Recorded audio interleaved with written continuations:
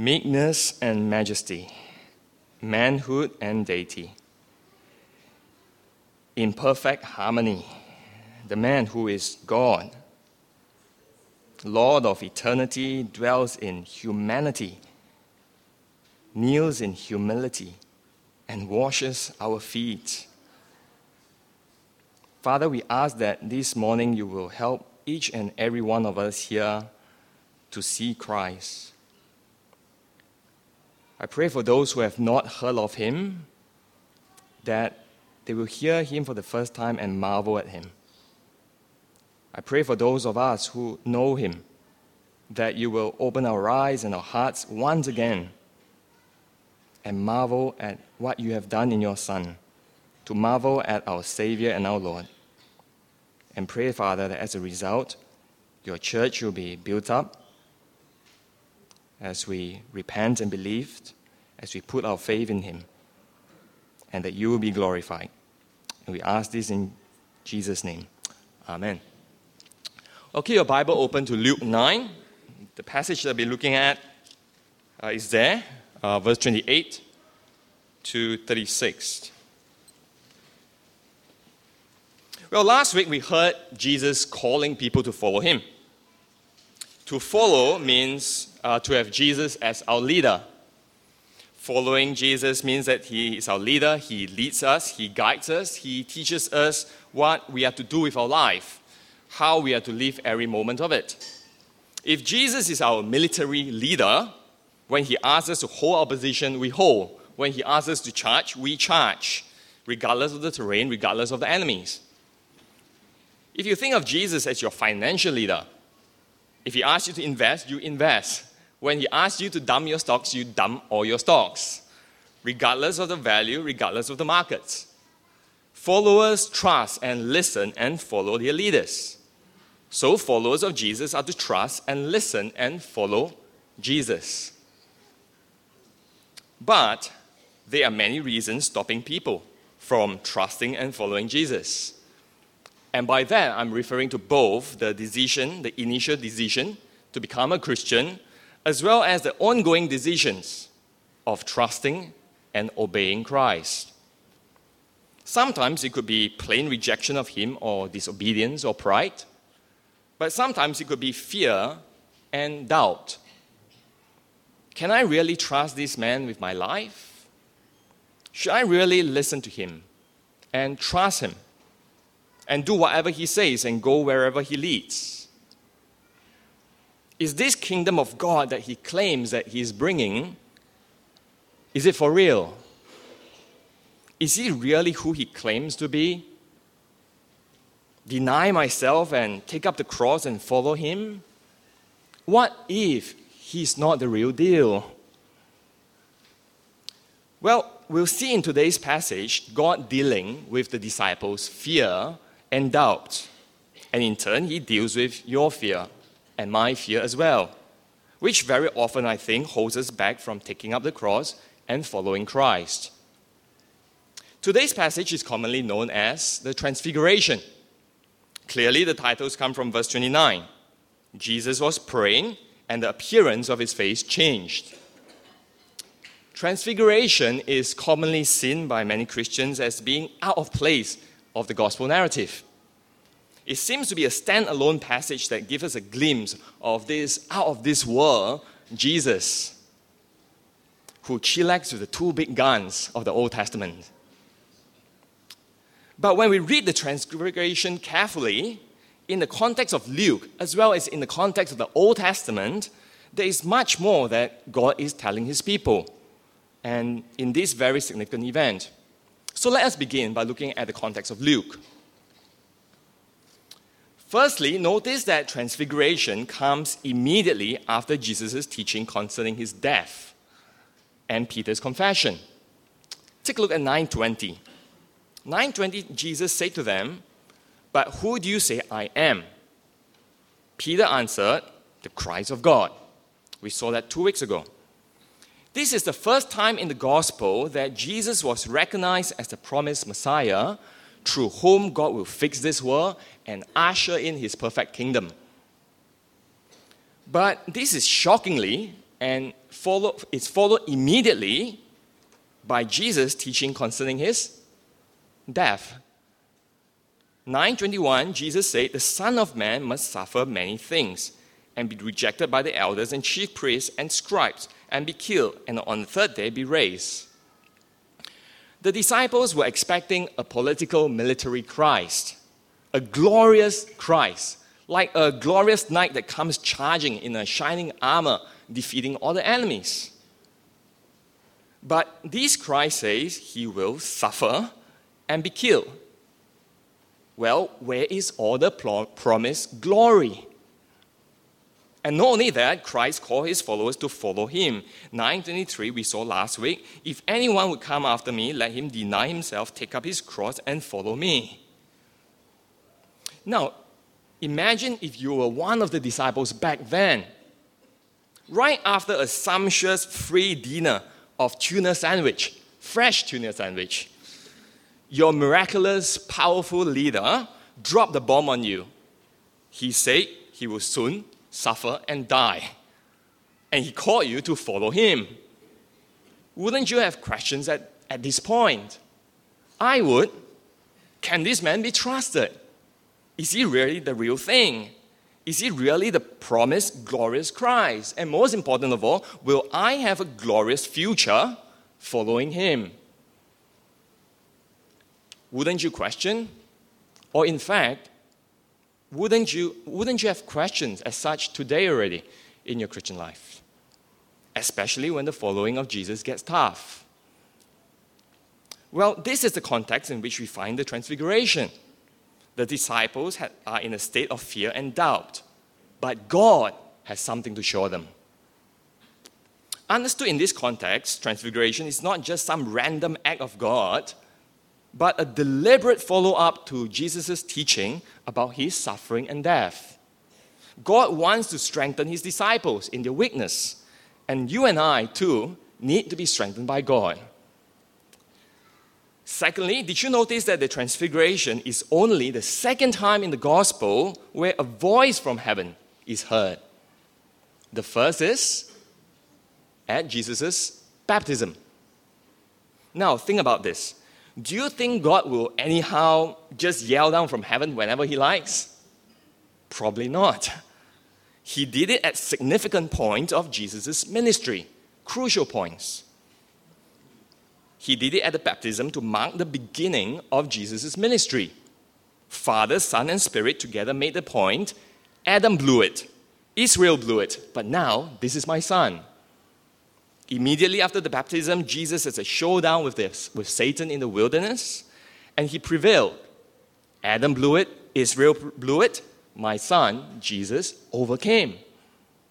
And now at the transfiguration, God's voice is again heard. 9:35, "This is my son, my chosen one." So seen in the light of baptism, the transfiguration is God signaling the beginning of the second phase or second stage of Jesus' ministry on earth that's leading up to his crucifixion. This means that just as Jesus' ministry post-baptism, all the work of preaching and healing and power and casting out of demons that we have been seeing is sent and empowered by God, Jesus' upcoming work of suffering and dying on the cross is also sent and empowered by God. Now, understood in this context, transfiguration is simply God's strong statement and decisive endorsement. He assures the disciples and us that Jesus' suffering and his death is in God's powerful hands, that Jesus has God's full backing on this. Let's turn now to look at the transfiguration in the context of the Old Testament. The first thing to notice is that even the events surrounding the transfiguration are setting up transfiguration to be understood in the Old Testament context. Before the transfiguration, Jesus miraculously fed 5,000 with fish and bread. What does that remind you of? God feeding the Israelites, providing with manna in the desert, the children of Israel. Now, after the transfiguration, Jesus came down from the mountain. he encountered rebellious demons and faithless disciples. What does that remind you of? Moses coming down from Sinai, where he too encountered a faithless and rebellious generation. Exodus 32. Now, can you see how Sinai and Exodus is strongly in the background of Transfiguration? Transfiguration is using the patterns in Exodus that we have read and to make statements to us about who Jesus is and what God is achieving through him. So now take a look at the passage. Start with 9:28. 9:28, the first thing to notice is a clear connection between this verse and the previous verse that we saw last week. 9:28 says, Now about 8 days after these sayings. Now we ask ourselves, what sayings? What is it referring to? Well, it is the previous sayings of Jesus, which ended in 9:27. 9:27 say, But I tell you truly, there are some standing here who will not taste death until they see the kingdom of God. Wow. To see the kingdom of God, really? Who will see it? And when will they see it?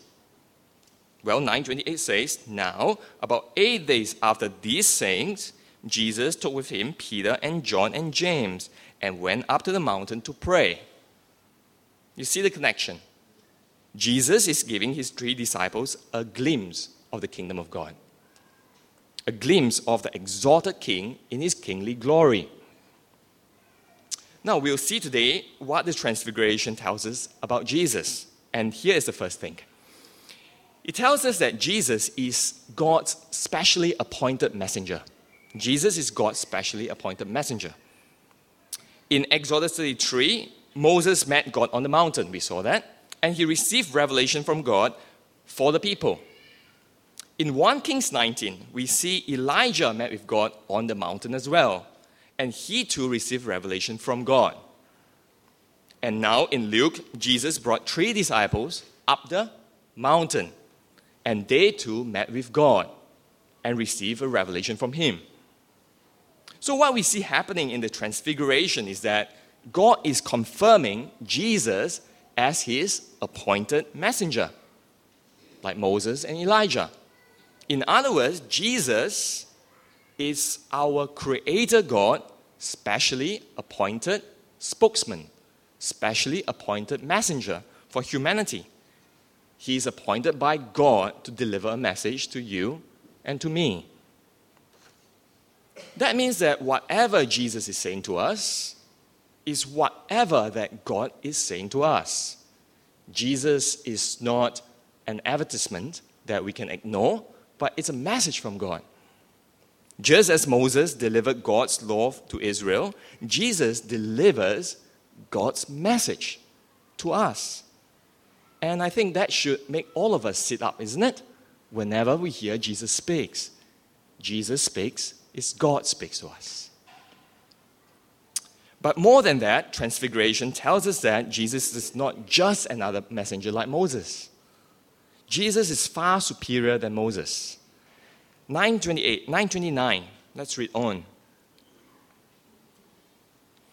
And as Jesus was praying, the appearance of his face altered, and his clothing became dazzling white.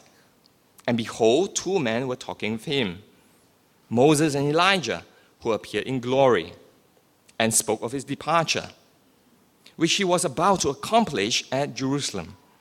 Now Peter and those who were with him were heavy with sleep. But when they became fully awake, they saw his glory, and the 2 men stood with him. In Exodus 34, after Moses had an encounter with God that we just read, do you remember what happened? His face was shining. Is reflecting the glories of God. But Jesus was not just his face is shining.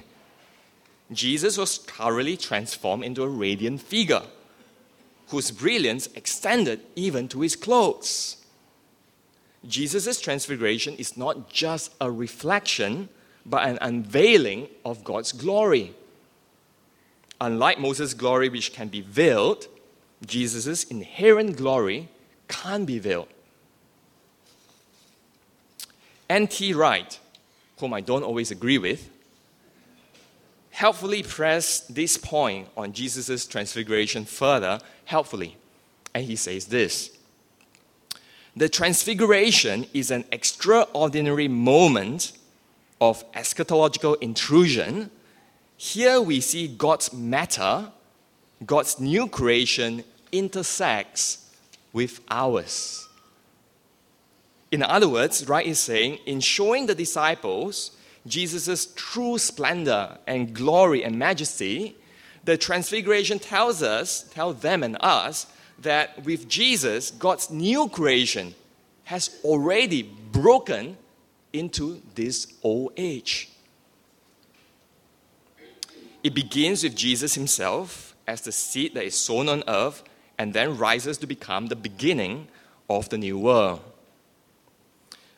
So if the disciples were ever to doubt if Jesus would be seated as king of this world with being exalted and glorified by all, well, they have seen it now with their own eyes and exalted and glorified Jesus.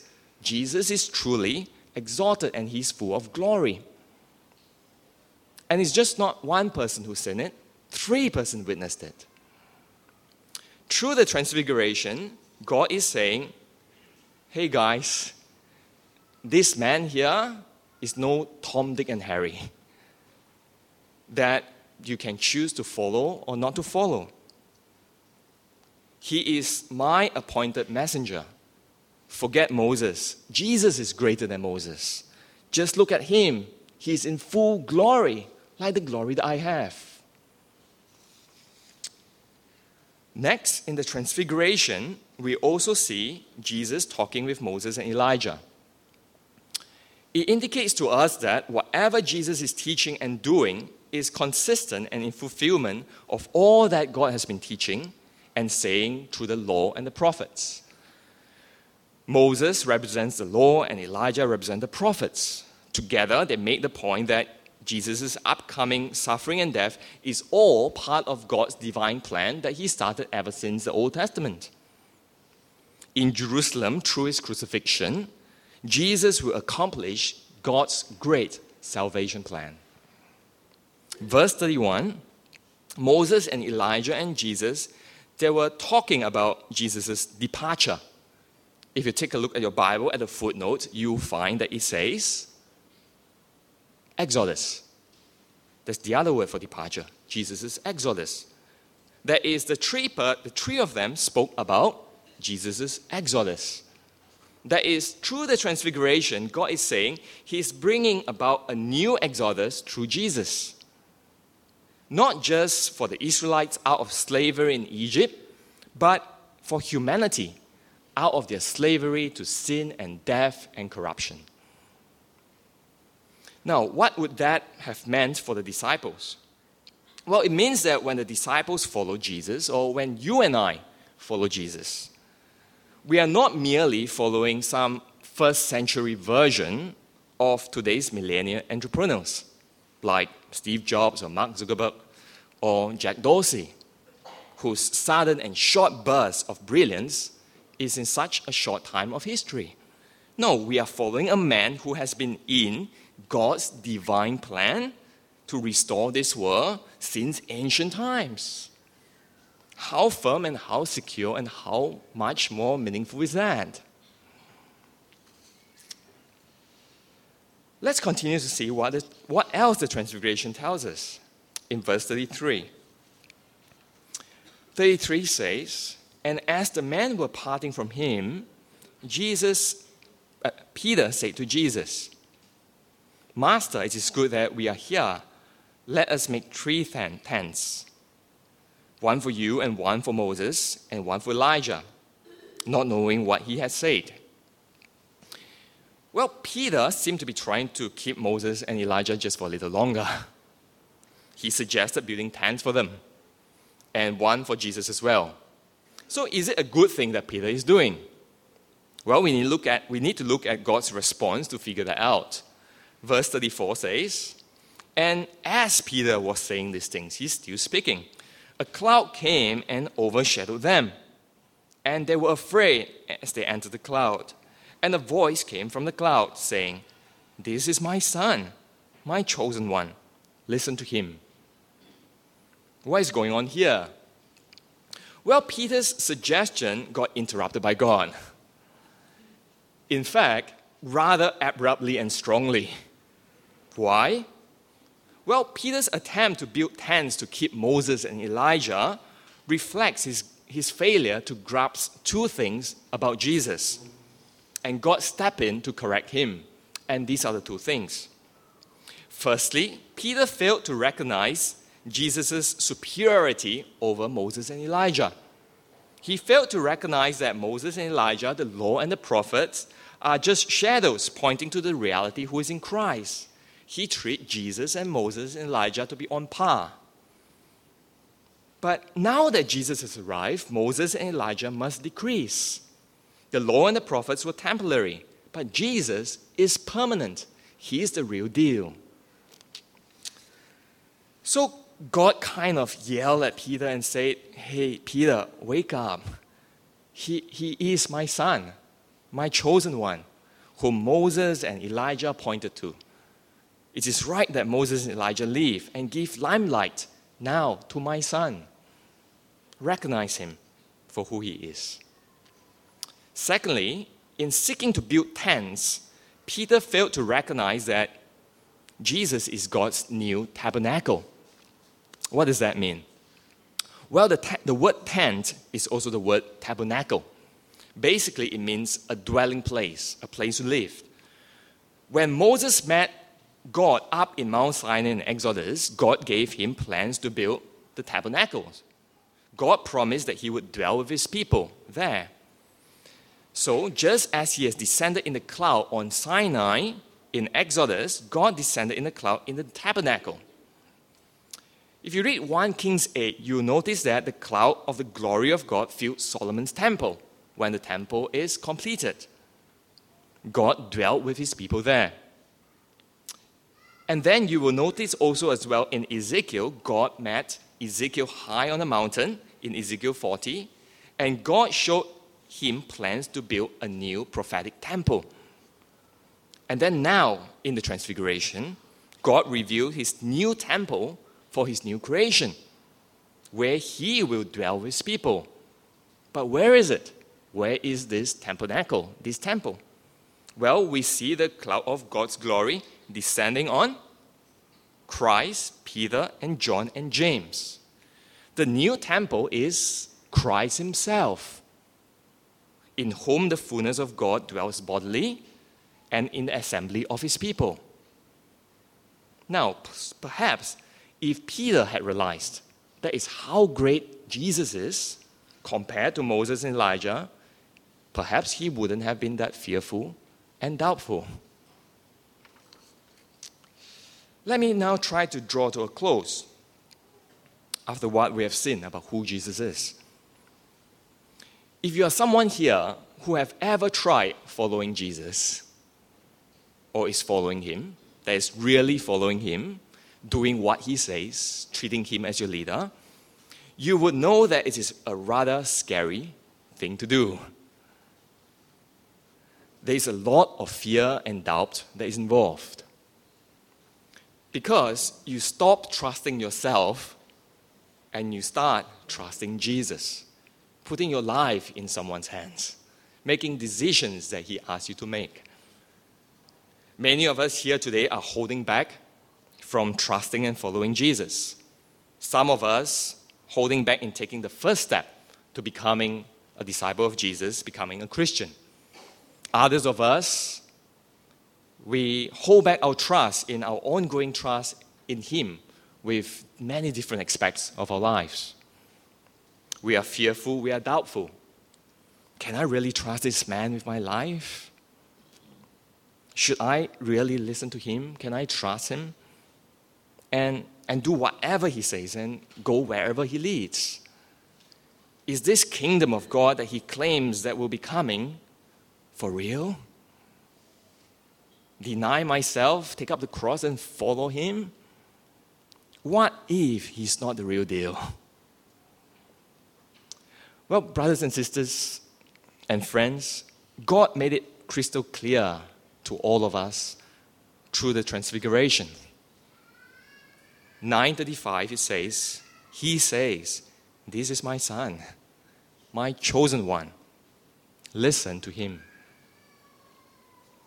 Apostle Peter was once fearful and doubtful, as we know. But let me close with what he wrote in his letter. Let me read from 2 Peter.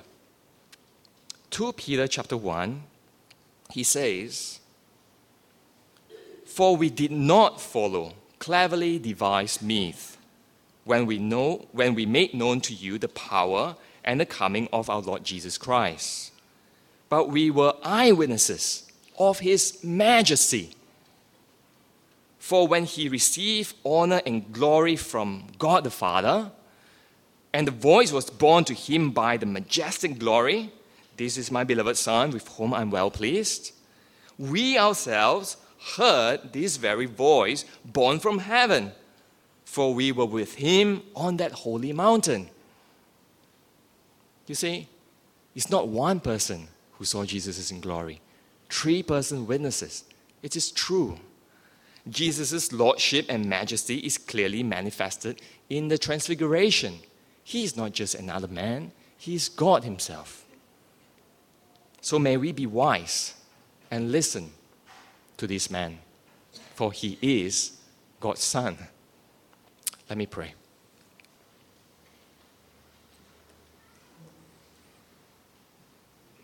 Our Father in heaven, we thank you that in Christ we have a glorious King to follow, a glorious King to listen to and to obey. And not just a glorious King, Father, we know that he is a good and a loving and a sacrificial King who laid down his life for his people. He suffered and he died. His blood was shed on the cross, his body was broken, so that his people, those who have faith in him, can be forgiven. Father, we pray that the Spirit of your Son will open our eyes to see his majesty in his servanthood, and that we will be followers of Christ. We thank you now that in Christ we have a glorious King to follow. And we pray this in Jesus' name. Amen.